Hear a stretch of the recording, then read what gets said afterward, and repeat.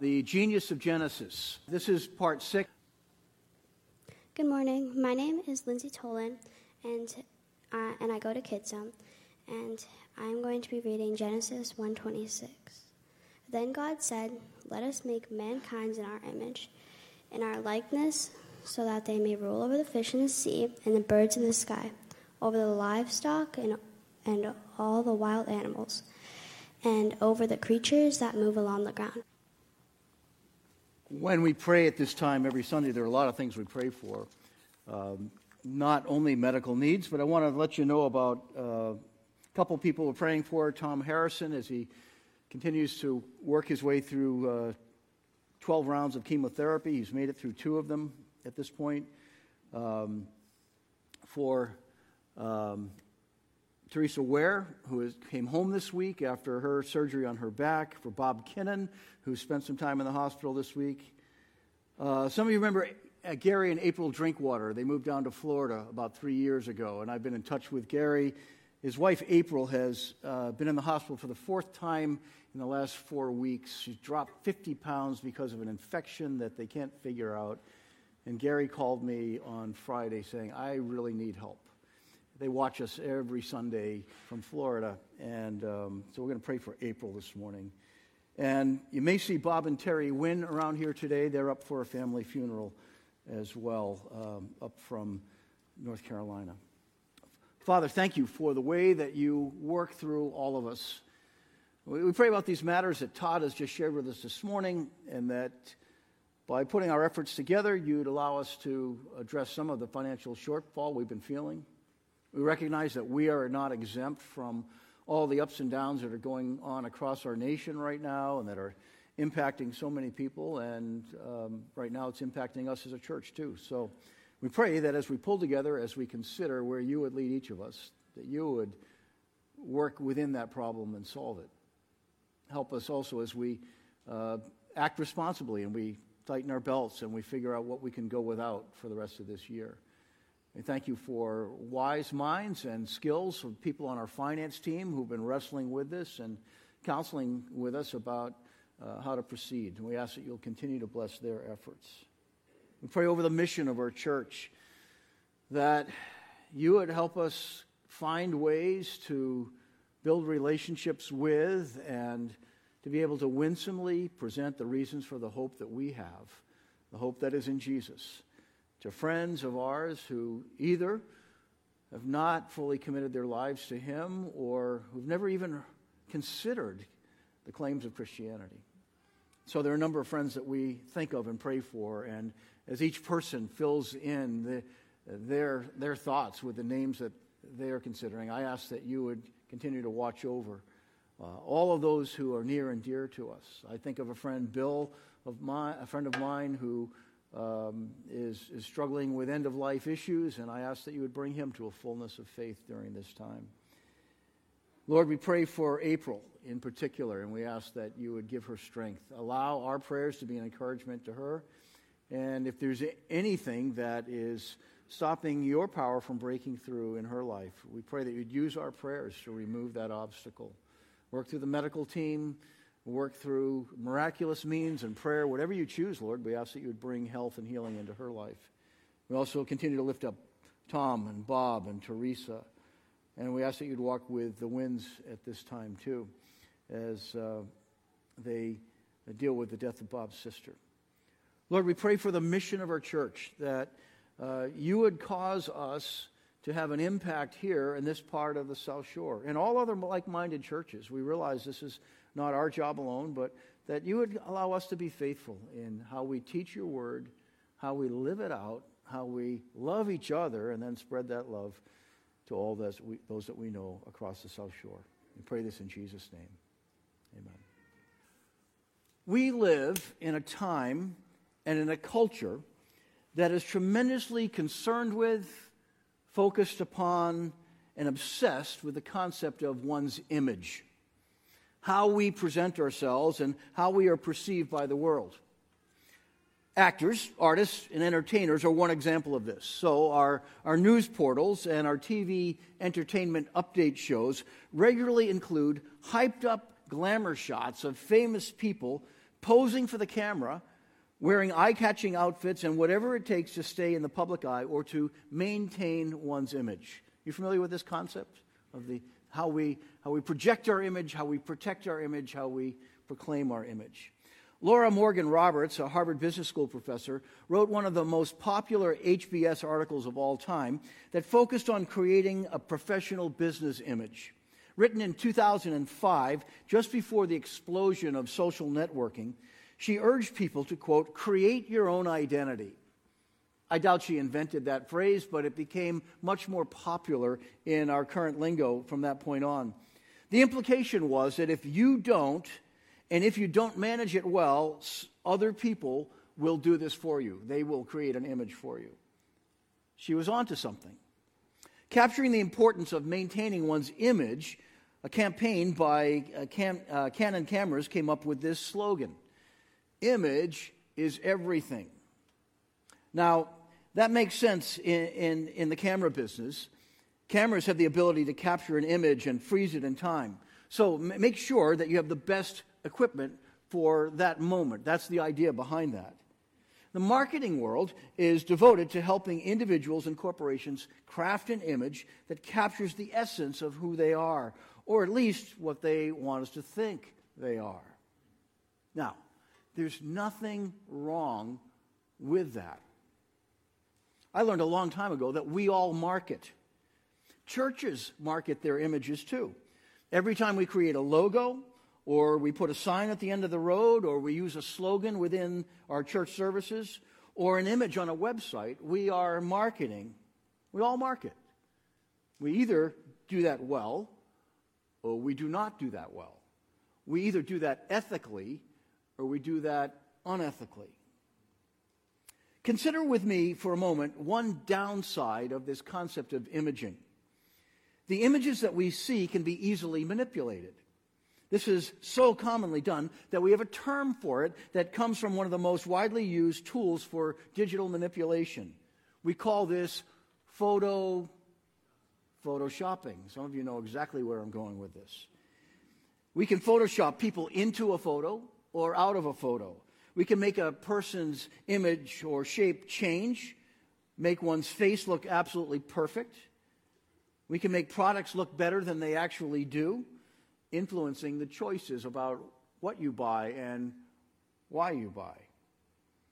All of this can also impact the way that a person sees oneself. In this image is everything culture, do we have an accurate image of who we really are, or of why we are really here? Now, I raise all this because this morning we come to the Bible's first introduction to the concept of imaging that is found back in Genesis 1:26 and 27. Our topic today is Made in His Image. This is part 6 of our Genius of Genesis series. Each week in this series, we've been mining out bedrock principles that are revealed in the opening chapter of the Bible, the opening chapter of Genesis, which, if properly understood, provide us with a foundation for understanding God, our world, and our place in it. The question this morning is, what does it mean to be made in God's image? And once we've wrestled with that for a little bit, why does this matter, or how does this impact the way that we live our lives? So here's the big idea that I want to share with you this morning. Image bearers find purpose in reflecting, revealing, representing, and relating to God. Let me walk you through that. We're going to talk about being made in His image and embracing some God-given roles that rise out of this opening chapter of Genesis. Here's the first discovery for me. In His image, we reflect God. We reflect God. That's the word that you're missing if you're filling in blanks on that page. The answers are all in the back, by the way. Verse 26 at the front end of that says, "Then God said, 'Let us make man in our image, in our likeness.'" The Hebrew word that is used here for the word image is used to depict a statue or model portraying an image to the outside world. So, an image is a reflection of the real thing. It is not the real thing itself. Think of the statue of Abraham Lincoln that we find in Hingham on Lincoln Street. It's there because in 1639, Samuel Lincoln, a distant 4 times great-grandfather of Abraham Lincoln, bought land there, and there are a number of homes that have the historic Lincoln label on them. Then in 1939, some 300 years later, residents of Hingham paid for the statue that we see to be placed on an open little field near that home. The image of Lincoln is so powerfully done that you get the sense that old Abe is really there. Now, while such a statue, of course, is not the real thing, it reflects attributes and tendencies of the real thing. Here's the point that I'm driving at. Human beings reflect God more than anything else in all of creation. And that's part of the way that we were designed. So you might be asking, okay, in what ways do we image or reflect God? Let me walk you through 3 categories. The first is that we reflect several of God's characteristics. We are creative beings. The first thing we discover about God in Genesis 1 was, in the beginning, God created. And every single one of us has some creative tendency. We express it in music or in art or in building buildings or in repairing things. In some way, you have a creative gift. All of our gifts are different from each other, but when we are creative, we, in some way, mirror God. We all have personhood, defined by psychology as an intellect, will, and emotions. If you were to go through a study, you can find all 3 of those: an intellect, a personal will, an individual will, and emotions for God the Father, for the Holy Spirit, and for Jesus. And we have these same tendencies. We have sensation. We see, hear, speak, smell, taste, touch. We each have a unique personality. Some of you have more unique personalities than the rest of us, and that's a wonderful thing. We have minds that are capable of reason. We have a moral conscience, capable of knowing right and wrong. We can communicate, and so we speak and we write, and if we can't speak, we sign. We are relational beings as well. Notice in the first chapter of Genesis, we never see God in isolation. By the time we're 3 verses into the Bible, we've discovered God the Creator, the Holy Spirit who's hovering over the waters, and then in verse 3 it takes a little bit of insight from John's Gospel, but God says, let there be light, and there was light, and the creative process starts to happen. John's Gospel tells us that Jesus was there in the beginning, and that he was with God, and that he was God, and that he was the light of the world, and that everything that we have was created for him and by him. So here we are, 3 verses into the Bible, and we've already discovered this one God who exists in 3 persons, Father, Spirit, and Son. And there's this divine harmony in relationship. By the time we get to the end of the first chapter, God is also inserting people into this creative process. And we discover that God is a relational being, and we are like him. We are relational beings. And the rest of the Bible tells the story of what's gone wrong in that relationship. That's the first category. The second category of how we are like God is that every human being shares a measure of dignity, whether they believe in God or not. Psalm 8, verse 5 says, you have made them a little lower than the angels and crowned them with glory and honor.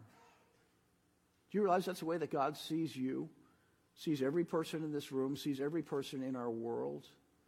We have a very high place, and he's crowned people with glory and honor. There is a dignity about life. And the third category is that we are capable of fellowship with God. Because we share so many of God's characteristics, we are capable of relating to God.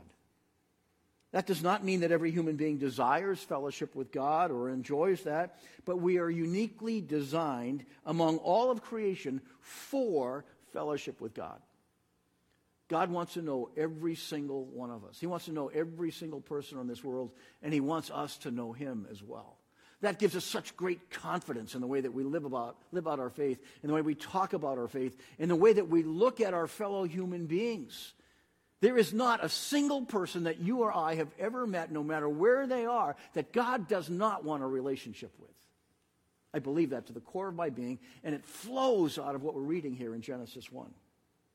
So here's the first observation. In his image, we reflect God. Here's the second discovery. In his likeness, we reveal God.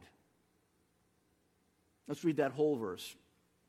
Then God said, "Let us make man in our image, in our likeness, so that they may rule over the fish in the sea, and the birds in the sky, over the livestock and all the wild animals, and over all the creatures that move along the ground." The second key word here that goes alongside of image is likeness.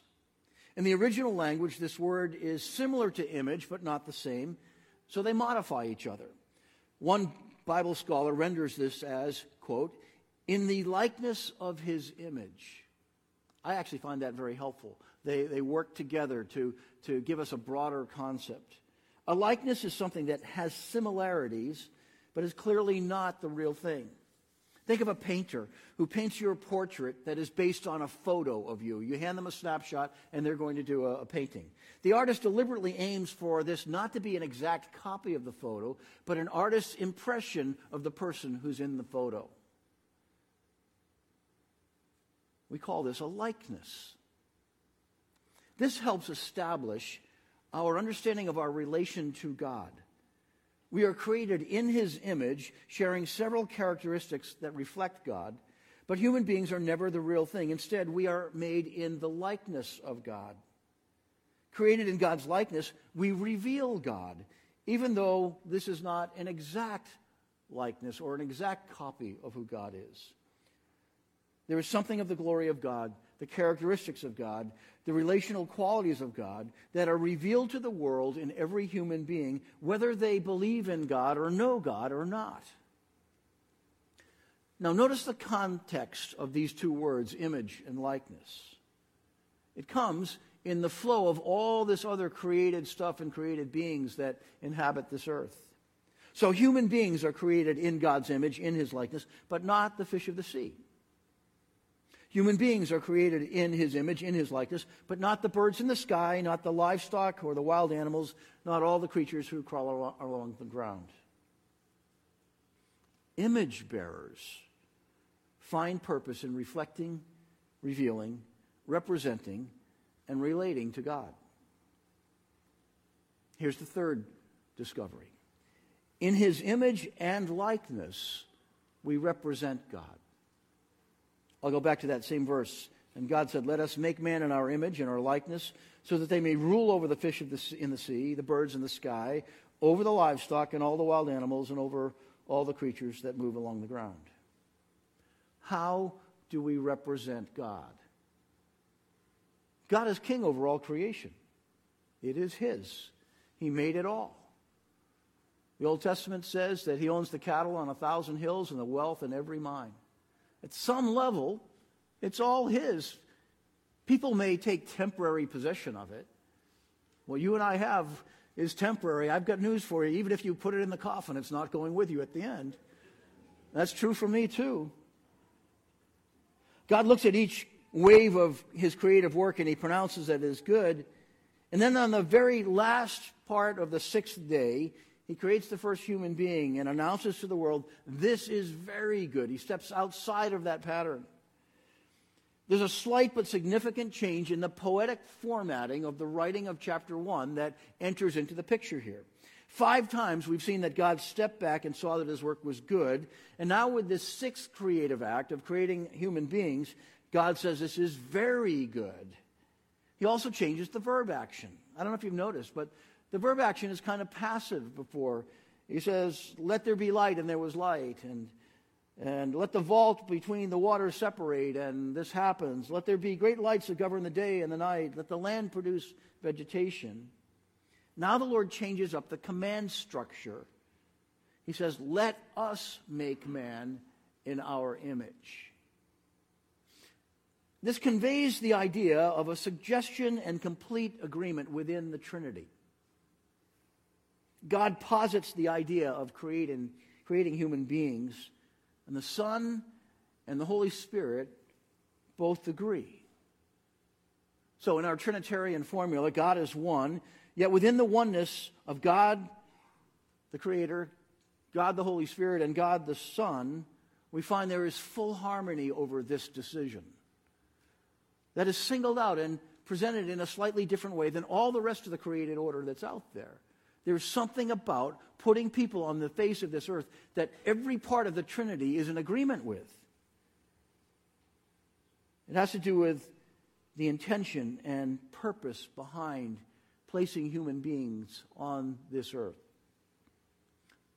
So not only is God the Creator for you, I have news for you. The Holy Spirit is for you, and Jesus, the Son of God, is for you. It's an amazing reality. We have this statement that flows out of Genesis 1 that are letting us know in the command structure of how God put human beings on the earth that Father, Son, and Holy Spirit are all absolutely for you. They endorse your being here. It's part of their idea. And human beings are commissioned to rule over the creatures of the world. Theologians refer to this role of the first humans as being vice-regents who represent God. We don't rule over the fish, the birds, and the animals as tyrants who have some sense of entitlement, like they all belong to us. Rather, we are to act as representatives of the King, as stewards over his creation. As stewards, we are those who must give account, and we make use of and we care for his creation. These dual roles of using and caring for go hand in hand. We don't worship any aspect of creation, yet we are not supposed to abuse it either. We represent God and use his creation and care for his creation as God would, as his chosen representatives. And then there's a fourth discovery that I found in diving deep into these two verses. It comes in verse 27. So God created mankind in his own image. In the image of God he created them. Male and female he created them.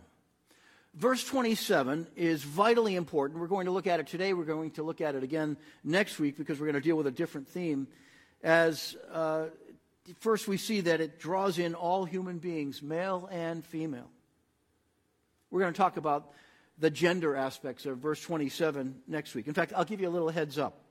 Next Sunday will probably be the week where you don't want your younger children with you in the service. Put them in Kids Zone, please. A little bit of a PG-13 service because we're going to talk about things that get controversial, and there are times we have to do that as a church. We're going to talk about gender and what Genesis has in mind about gender. You may want your older children to be with you here if you're going to carry that conversation on afterward. I guarantee it will at least be thought-provoking. But the most obvious intention is to declare that we all share in the image of God. Genesis 1:27 is written in poetic form, much like we would find in the Psalms or in the Proverbs. There are 3 lines of poetry that are meant to build on each other and reinforce each other. So line 1 says, so God created mankind in his own image. Line 2 adds to that and says, in the image of God he created them. Not any new information, but reinforcing that both of them, male and female. And then, just in case somebody misses the point, line 3 comes after that and says, male and female, he created them. The point is that men and women equally are created in God's image. Together, we reflect God, reveal God, represent God, and relate to God. There's no room here for men overpowering or abusing women. There's no hint here of men being superior to women or, sorry ladies, but women being superior to men. I know all the jokes about all that. There's no hint here of any of that. But together we relate to God. We were all created with the capacity to have fellowship with God and with the hope of being in relationship with each other and with God. Now, let me present some positive implications that rise out of these 4 discoveries. Here's the first one. If we take this seriously, and if we embrace this understanding of being created in the image of God, there are some natural repercussions about our decision-making that flow out of this, I believe. So, here's the first one. We honor and defend all human life. Why? Because every human being bears the image of God. Whether you like them or not, whether you care about them at this moment or not, every human being we will ever meet bears the image of God. This is why murder was forbidden in the early chapters of Genesis. Cain taking his brother's life was seen as an attack on God because the image of God in man existed in his brother Abel. This is why murder was included in the Ten Commandments as a prohibition. The willful taking of life is a rejection or diminishing of the image of God. This conviction is what led the earliest Christians to adopt and defend abandoned children. In the Roman Empire, boys were always valued more than newborn girls. Rodney Stark, a historical sociologist, in his book The Rise of Christianity, describes how in those early centuries of the Christian movement, newborn girls were often left at the city dump site to die. That's how Roman culture devalued young women. Yet this tiny minority group, just becoming known as Christians, couldn't live with that because they believed to the core of their being that the image of God exists in each and every human. And so they would go and claim these little girls, rescue them, and raise them as their own. Why? Because they valued the image of God in every child. And eventually, many of the citizens of the Roman Empire looked at the way the Christians lived and the way they valued life and said, this is more attractive than our Roman system. And the Roman Empire began to fall because Christians lived out their belief about the image of God in mankind. This is also why the vast majority of biblical Christians through the centuries have defended the unborn. It's about representing the image of God in every human being. Now, this may come to a shock to some people who've not fully understood this as a bedrock principle of Genesis 1. And I understand that. And I understand that within our congregation, there are people who are all over the map on this issue. Please know, if you disagree with me, you are loved and valued here, and we want to continue to dialogue with you about all of this. But this one principle has changed many minds over time in this regard. This also applies to the way that we look at special needs people as well. That rather than seeing them as throwaway people or deficient, we see them as people to be cherished and valued who can teach us much about life.